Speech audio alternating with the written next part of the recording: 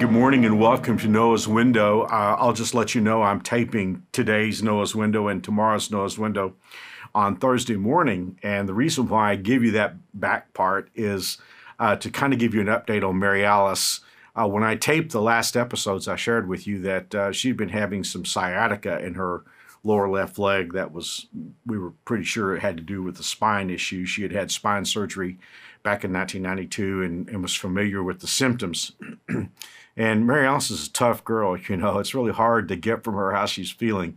But I could tell it was getting worse and worse. In fact, even Sunday when we went over to Jonathan's, I was having to help her up from the couch. But then Monday, she stepped down on a concrete floor in our garage, and at that point, it was like her left leg wouldn't hold her up anymore. And so we knew she was in real trouble there. And thankfully, we have a tremendous neurosurgeon in our church who I reached out to, and he got her checked into the hospital. And she wound up, I think we checked her in on Tuesday, and then she had the surgery on Wednesday. And when I leave here, I'm going to get her checked out of the hospital and take her home.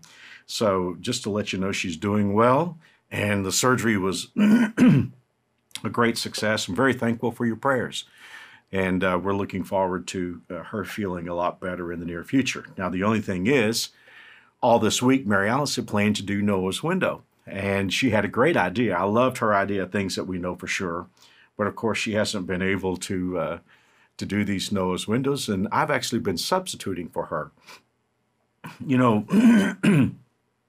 Back when I was a teenage preacher, I did a lot of substitute preaching.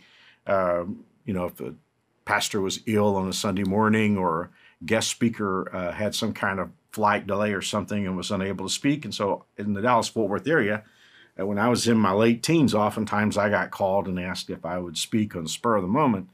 So I would try to break the ice, because I understood when I was going in to preach that the audience was expecting somebody else. And I had a corny story that I told about being a substitute, and I was thinking on the way over to the campus today, I don't think I've told this story in 45 years, but the story is told about a church that had announced they were going to have a substitute preacher, and a little girl, about 6 years old, didn't know what a substitute was, so she asked her mom, and her mom was trying to explain the concept of a substitute to her, and she said, well, it's like if you have a broken window pane and you don't have the opportunity to put a piece of glass in that broken pane. You can put a piece of cardboard in there, and that cardboard becomes a substitute for the window pane.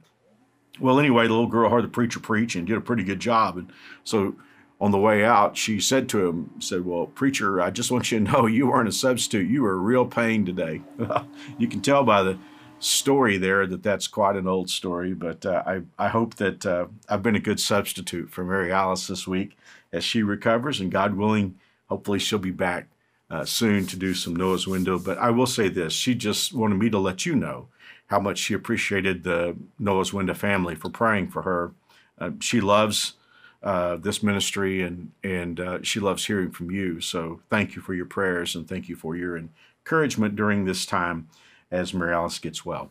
Well, back to our theme this week. I'm going to be talking about this today and tomorrow because it's such a big theme that it's really going to take, well, at the minimum 2 days to talk about this one very important thing that we know for sure. And here it is. We know for sure that once we accept Jesus Christ as Lord and Savior, we can never lose that relationship.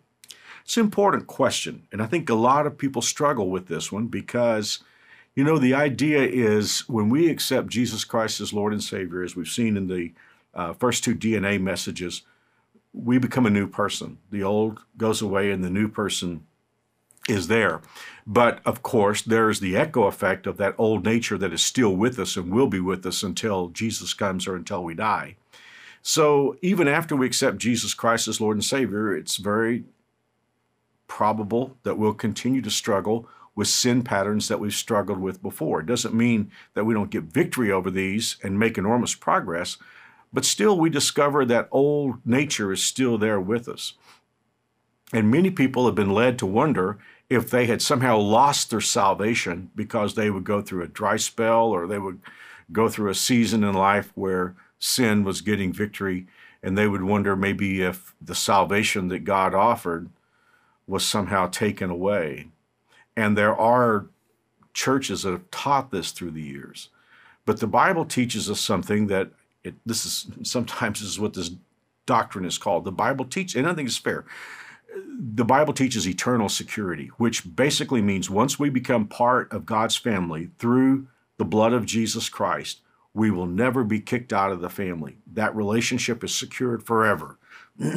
Now, you and I would need a whole lot more than to hear, well, this is the official position of our church, or this is what Mark thinks. We would need a whole lot more on something so major than those somewhat nebulous designations. So today, what I want to begin to do is I want to give you scriptures that show us beyond a shadow of a doubt that you can know for sure once you accept Jesus Christ as Lord and Savior, you will never lose that relationship. Well, because I was talking some about Mary Alice and her situation today, I'm only going to give you one verse. Tomorrow I'm going to come back and we'll give you three very, very important verses. And by the way, by no means are these the only 4 verses in the Bible that say you can't lose your salvation. I mean, it's all over the scriptures. In fact, all you would have to do is find the words eternal life and know that you couldn't lose your salvation, because if you could lose it, it wouldn't be eternal life, it'd be term life. So here we go. Let me read you John chapter 5, verse 24, which I think is one of the greatest verses in the Bible to assure us that we can know for sure once we have accepted Jesus Christ as Lord and Savior, we will never lose our salvation. Jesus speaking. I tell you the truth. Whoever hears my word and believes on him who sent me has eternal life and will not be condemned, and is crossed over from death to life. Now, what I love about John 5:24, it's like Jesus is speaking into this question, but he's giving like 3 layers of assurance. He said, he who hears my word. Well, we know from Romans 10:17 that faith comes by hearing, and hearing by the word of God or the word of Christ. So, in fact, Romans goes on to say, how will they believe if they never hear, and how can they hear if there's not someone proclaiming the message? So salvation begins with hearing the message and believing it. So Jesus said, I tell you the truth. Well, I mean, obviously, anytime Jesus speaks, he tells the truth, but he's wanting to really bolt this down. I tell you the truth, whoever hears my word and believes on him who sent me, those are 2 qualifications. You hear and you believe. Now, Jesus is going to say what we have. That person has eternal life and will not be condemned, and has already passed from death unto life. Now, let me tell you why this verse is so huge. There are those who teach that if you accept Jesus Christ, you can lose your salvation, and consequently, you wouldn't know for sure that you had eternal life until you die. Well, there are all kinds of problems with that. I don't want to go down the road because really it's kind of a strange belief when you think about it. I mean, a person under that concept could live a very godly life, and then 5 minutes before they die, they could have a spiritual, backsliding and wind up going to hell after living for Christ for all these years. It's wrong on so many levels. But here is the thing. According to Jesus, we don't wait until we die to find out whether or not we have eternal life. It's not settled at the moment of death or the moment of Jesus' return. Let's read this again.